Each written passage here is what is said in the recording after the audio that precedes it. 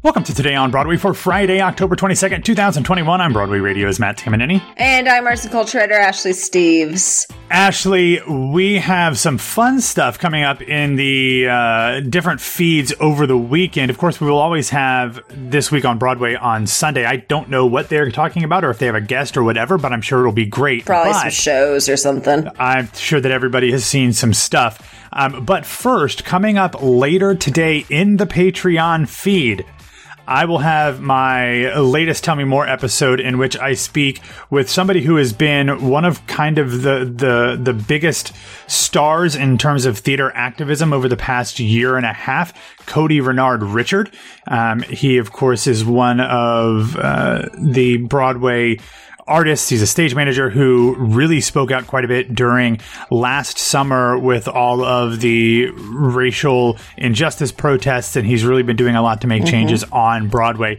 So I spoke with him earlier this week, primarily about the Theater Makers Summit that he's going to be a part of next month, but we also talked about everything from being the stage manager for Passover that reopened Broadway, returning to be the stage manager of Freestyle Love Supreme, where he is also now the associate director.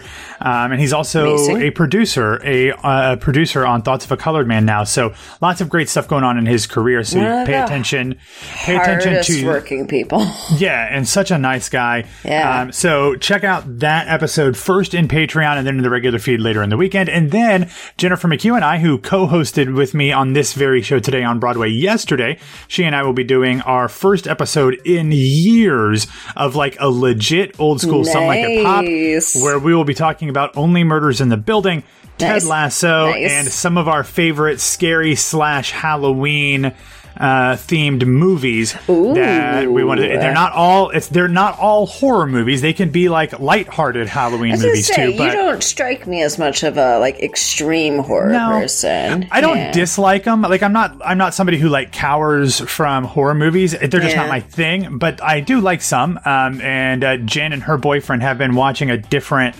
horror movie a week, for part of spooky season. So she's got some good stuff in there. So check that out in Patreon only at patreon.com/Broadway Radio. All right, Ashley, are you ready for this one? Yeah. Okay. So yesterday in Page 6, because of course. It was exclusively reported that Tony-nominated actor Chad Kimball has filed a lawsuit against the producers of Come From Away after he was not asked to return to the Broadway production following the pandemic-related shutdown. He had previously been a member of the original Broadway company and had played one of the Kevins for over 1,100 performances. As we discussed at the time, last November, Kimball tweeted that he would disobey any governmental orders issued in the state of Washington where he was living, and perhaps still might be, that prohibited singing at religious services. Kimball tweeted at the time, quote, "Respectfully, I will never allow a governor or anyone to stop me from singing, all caps, let alone sing in worship of my God. Folks, absolute power corrupts absolutely. This is not about safety. It's about power. I will respectfully disobey these unlawful orders. Hashtag Inslee," which is the governor of Washington. Hashtag tyranny. Hashtag truth. Kimball is claiming in the suit, love the hashtags, that he was fired in whole or in part because of his religious beliefs, not his beliefs on COVID or political beliefs, but his religious beliefs. The article on Page 6, in a fairly convoluted manner, runs through some alleged interactions that the actor had with the show's producers before eventually being told that he would not be returning to the show. Kimball is claiming in the lawsuit that he was, quote, "made to suffer significant economic and professional harm in addition to emotional and physical pain and suffering, economic loss, physical and emotion stress, and in some instances, severe emotional trauma, depression, illness, hopelessness and anxiety, loss of confidence, self-esteem and self-worth, and other irreparable harm resulting from the strain of employment controversies caused by defendants and or defendants' agents and or employees." Sounds like the side effects of a drug commercial. One specifically geared towards erectile dysfunction. Yeah. According to Page 6... Ivermectin. I don't even know what that is. That's that's the horse drug tranquilizer. Yeah. Of course. Yeah. Chad might have taken it. Although Chad did have COVID at one point. Yeah. So that is another, I guess, factor even more to be included. annoying. Yeah. According to page 6, he is seeking compensatory and punitive damages and lost wages, as well as attorney's fees and costs. Now, Ashley, we have talked about this before, but I am very comfortable admitting that this is way outside my area of expertise. Yeah. So this is just kind of like the discussions that we've had in the past with folks.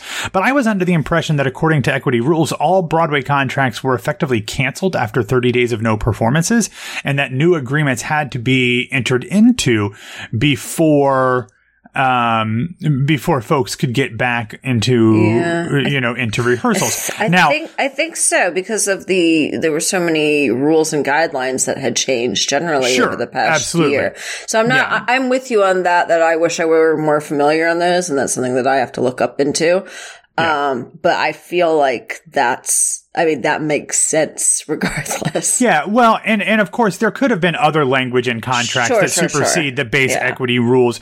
And obviously, true instances of discrimination would, legally probably supersede the contractual stuff. So I'm not saying that this isn't like he's barking up the wrong tree. I don't understand how all this works. Is it the way the lawsuit in the article is worded makes it sound like he had an actual contract at the time that he was not asked back.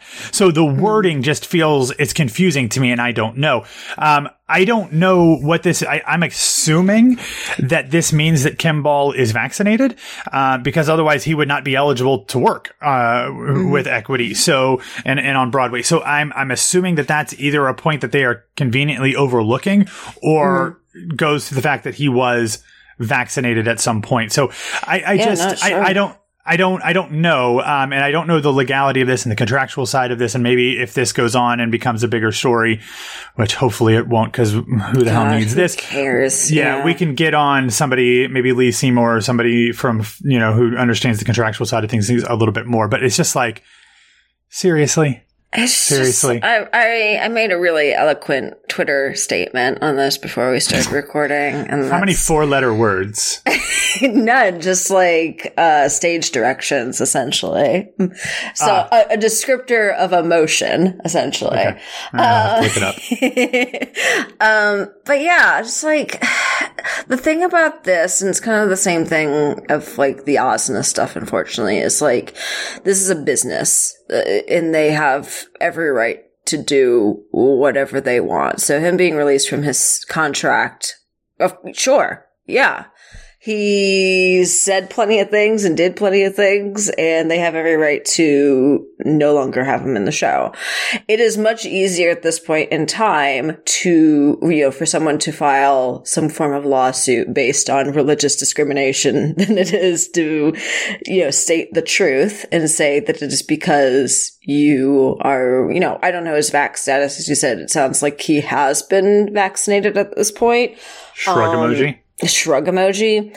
But, in some form or fashion, it is him saying that he was against the rules and guidelines they have around COVID-19 being, not being able to sing, not wearing, having to wear masks, having to be vaccinated, whatever, any form of that. And no one is required to honor his previous contract based on that fact. No one's honored to honor his contract anyway, or any performer's contract. So it's really, reaching as far as you can and really grabbing onto the thing that you feel is true and that you're being discriminated against because of your religion, which of course is not the case here. But it's easier to sue on that than any other grounds, of course. Yeah, I mean, I would have probably had a little bit more respect for him if he had said that he felt that he was being fired due to his political or COVID-related beliefs, because I think that's probably... It would be honest. At least more accurate. Yeah. I don't think it has anything to do with his religious, but I would imagine that there are much stronger laws prohibiting people being fired for religious beliefs. Exactly. I do want to go on and give him some credit on one thing, because you did say he said stuff on mask stuff. I want to make sure that we're clear on what he said about wearing masks. This was tweeted just 8 hours after the original tweet blew up. And this might have been him backtracking a little bit, but he did officially say on November 15th, to be clear, nobody is going maskless. The overreach, in my opinion, is not being able to sing even with a mask. No singing with a mask on. Everyone will continue wearing masks with respect and with hope and with care. So, I couldn't remember exactly what he said. Yeah, he'd said something. But yeah. I think those two tweets combined, they're actually not as bad as the first one was on its own. Sure. And of course, he had 8 hours to come up with that response. To me, the biggest issue here in that first tweet, it's the hashtags. Hashtag Inslee, hashtag tyranny, hashtag truth. Yeah. Yeah. So I don't know. I mean, I don't know from a legal standpoint what to make of this. I don't know from an equity and union standpoint what to make of this, because technically they should be the ones representing him and being on his side in this because he is a member. So I don't know. It's weird. I think it's a little dishonest on his part, but I also wouldn't be surprised if a lot of that dishonesty and like all of those, major side effects that we talked about earlier might have been lawyer mumbo jumbo, So I don't have a ton of sympathy for Chad Kimball. I don't think literally zero sympathy. But I do think that there, some of the things that make this look worse, the worst parts of it are probably easily explainable. And I wish that there was a way to actually have the conversation that's probably at the heart of this without him blowing this up to make it something that it isn't, I guess. Yeah, I think that's really important. And I don't think we'll ever get to that point, because if we're having this conversation in the sense of I'm suing you and it's because you've, walked over my religious beliefs, et cetera, we're not going to get to that point because it's a dishonest lawsuit to start with. Like, if that's what you're, maybe there is stuff behind the scenes and maybe there are things that towed the line. That is still not the purpose of this lawsuit. The purpose of this lawsuit is because of his COVID beliefs, his political beliefs. And what he said publicly. To me, I don't even think it's about the beliefs. I think it's more about the fact that he created a firestorm around himself and made it very difficult for him to be employed in that situation. Yeah, right. 100%. For marketing and PR purposes. I think that's the real issue. And that's essentially what I was going to say. Again, in terms of Broadway being a business and individual shows really being their own businesses, like, you have every right to not let somebody back in your show. And if you have an actor who is causing, controversy for whatever reason, it's honestly safest to not have them in your show. And, we've seen that time and time. Unless you're checking a little pill. But we've seen that time and time again of actors no longer having their contracts honored for whatever reason, or the flip side of, producers deciding to keep controversial actors in their show because it's going to get money. They decided that was not going to be the case here. And I'm glad they decided that. All right. Actually, let's take a real quick break to talk about our Patreon real quick. I told you about my interview with Cody Bernard Richard that's coming up later today in Patreon on Friday. I have done 3 other interviews that'll be coming out over the next week or so, and I have one that is actually happening on Friday afternoon. The first one that'll be coming out next week is with the great comedian, raconteur, and chanteuse Natalie Walker. That'll be coming out next week. I also spoke with theater journalist and author Barry Singer about the second edition of his book Ever After. So that is going to be coming out next week as well. And I did an interview about a really cool production that's coming to the Flea, that's actually just renting out the Flea. It's not a Flea production, called Odd Man Out, that is done completely in the dark.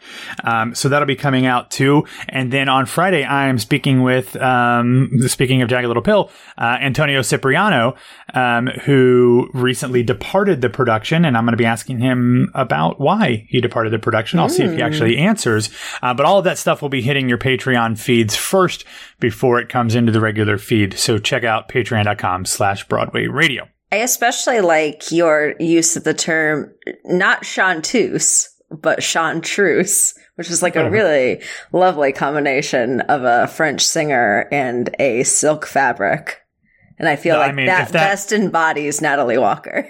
I mean, that is Natalie Walker in and of herself. Yeah. Anyway, so real quick, let's get back into Jagged Little Pill, because both Jagged Little Pill and Mrs. Doubtfire, or maybe just Doubtfire, I'm not exactly sure what we're calling this show anymore at this point, but both of those shows returned to the Broadway stages on Thursday night. Mrs. Doubtfire, which I think is still the technical title, despite some of its marketing materials saying just Doubtfire, that had originally begun performances at the Stephen Sondheim Theater on March 19th of 2020, just a few days before Broadway shut down. It will now officially open on Broadway on December 5th. Of course, as we've talked about before, the show stars Rob McClure as Daniel Hilliard / Mrs. Doubtfire, and the team behind the show is the team behind Something Rotten, a show I know that you loved a lot, in which I seen more than any other times of any other show. Yeah, yeah, exactly. I saw Rob McClure in that show, and he was fantastic. Very, very good. That's Kerry Kirkpatrick and his brother Wayne Kirkpatrick, along with John O'Farrell. Jerry Zaks is directing, and Lauren Lataro is the choreographer. I want to talk to you about this one real quickly, Ashley, because I know you love the team behind this show. We both love Rob McClure. He's been a guest of mine on Broadway Radio multiple times, along with his wife at one point as well. And I don't know how to feel about this, because I'm working on, I'm working on my spreadsheet for shows to see when I'm in town in November. And like normally you say Rob McClure is leading a musical, and those tickets have already been purchased. Like those were like my first tickets purchased.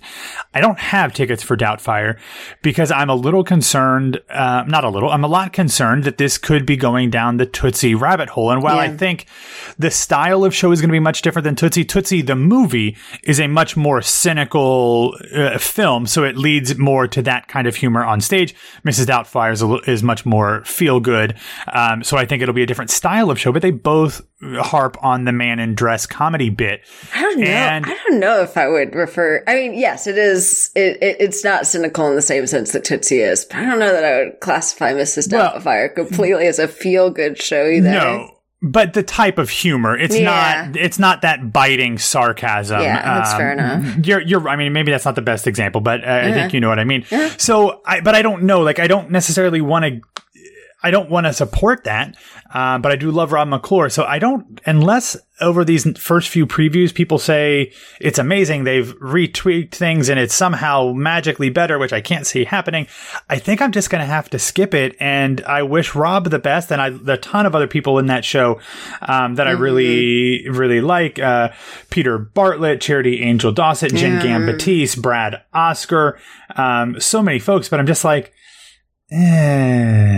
Yeah, I'm very conflicted on this show for all the same reasons you mentioned. I'm worried about it going down the Tootsie path, and maybe in future the forthcoming Some Like It Hot, being in that kind of category with it. Yeah. So I'm really tentative about it. I do want to see it. And as I told you before we started recording, like of me sending out press comps today, or like press comp requests today, I was going to file for Mrs. Doubtfire, and then was just like, maybe. I'll wait. Yeah. I'll wait. But I mean, when it started in previews, pre-shutdown, and like in the rehearsals leading up to it, I did hear good things about it. And okay, good. Thankfully from trans and non-binary people too, of like it seems like they're trying, which is definitely something that could be not said about Tootsie. I don't know how conscious they've been of it. And that's something I would really like to talk to, the creative team and be able to find out of like how much they've had that in their head, because the outrage behind Tootsie, first of all, was of course just, but also like it was very well documented. Like we've seen a lot about Tootsie, and we've had years now at this point to kind of like grapple with all of that and all the mistakes they made, and how how unrelenting they were about it. There weren't really any apologies in terms of their man in a dress trope there. It seems from what I've seen early of Mrs. Doubtfire that they at least have that in the back of their brain. And I want to be able to confirm that personally. But I'm also just like, if I go into this show, which is, like 2.5 hours long, and it really is just another man in a dress comedy, I'm going to be so angry to come back from 15, 17 months, whatever, to see that on the stage. I'm just going to be mad. Yeah. So I'm torn. I'm going to wait. The previews are actually either just started or in the middle of, or getting ready to start as we're recording. Yeah. So I will cautiously keep an eye on it. But like you said, I also would like to see it if it's not a complete train wreck. Speaking of train wrecks, yesterday, Jagged Little Pill announced that Addie Roy would be replacing Antonio Cipriano in his role. And of course, Antonio was originally announced to be returning to the company of the Broadway show. But then after Nora Shell posted their stuff about their situation with the Jagged Little Pill management, Cipriano decided to step away from the show, and they are welcoming in Roy to the company for that role. All right. Real quick, I want to run through some real quick bits of news. Yesterday, the new group announced that Tony Award winner Lillias White will be joining the cast for the world premiere production of Black No More. This is a new musical inspired by George S. Schuyler's 1931 novel of the same name and features a book by John Ridley and music and lyrics by the one and only Black Thought Tariq Trotter. It is choreographed by Bill T. Jones and directed by Scott Elliott. It will also, of course, feature Walter Bobby, Jennifer Damiano, Brandon Victor Dixon, Tamika Lawrence, Tracy Shane, Theo Stockman, and Black Thought himself. I already have tickets for this one next year when it starts. It'll begin performances on January 11th at the Pershing Square Signature Center, and I would bet you I would put some money. $1. Maybe not the bottom one, but maybe the penultimate bottom one. Yeah. I would not be surprised if this ends up making a move from off-Broadway to Broadway, but just a guess. Also, yesterday we found out that the Jimmy Awards will be returning to Broadway's Minskoff Theater the day after my birthday in 2022, Monday, June 27th. Nice. Obviously, they were not able to do that in 2021 or 2020. They did have online stuff for both of those versions, but they will be back on the Broadway next year. And finally, let's wrap it up with a feel-good recommendation. And I can't remember if we talked about that. I think we talked about this off air. But on Thursday, I found out that the tickets that Grace and I have to see country music superstar and 3-time Grammy winner Jennifer Nettles in Waitress on Broadway, despite the fact that she had originally been scheduled for that date, got an email from Telecharge that said she would not be. Fortunately, I was able to exchange them, and we will be seeing her unless something changes. But Waitress, just to make me feel a little bit better about the situation, released a video of Jennifer Nettles performing What Baking Can Do during her final, it looked like her put-in, because she's the only one really in costume. So for her put-in rehearsal before opening night. Very fun. He's got a great voice, different than Jessie or Betsy or Sarah or Stephanie Torrens, even, who I've seen, and all of those folks, but very exciting. And she's got this little leg move that I told Grace that I loved after she shuts the pie display. She's just got this like real cool power move that I really like. So check that out. It is on the Waitress Musical Instagram, and we'll have it linked in the show notes. All right, everybody, that's all that we have for today. Thanks for listening to Today on Broadway. Follow us on Facebook, Twitter, and Instagram at Broadway Radio. You can find me on Twitter and Instagram at BWWMatt. Ashley, you're officially back on the social medias, right? Yeah, I'm more back than I would like to be, so I'm still kind of like popping in and out. But yeah, you can find me on Twitter and Instagram at No, This Is Ashley.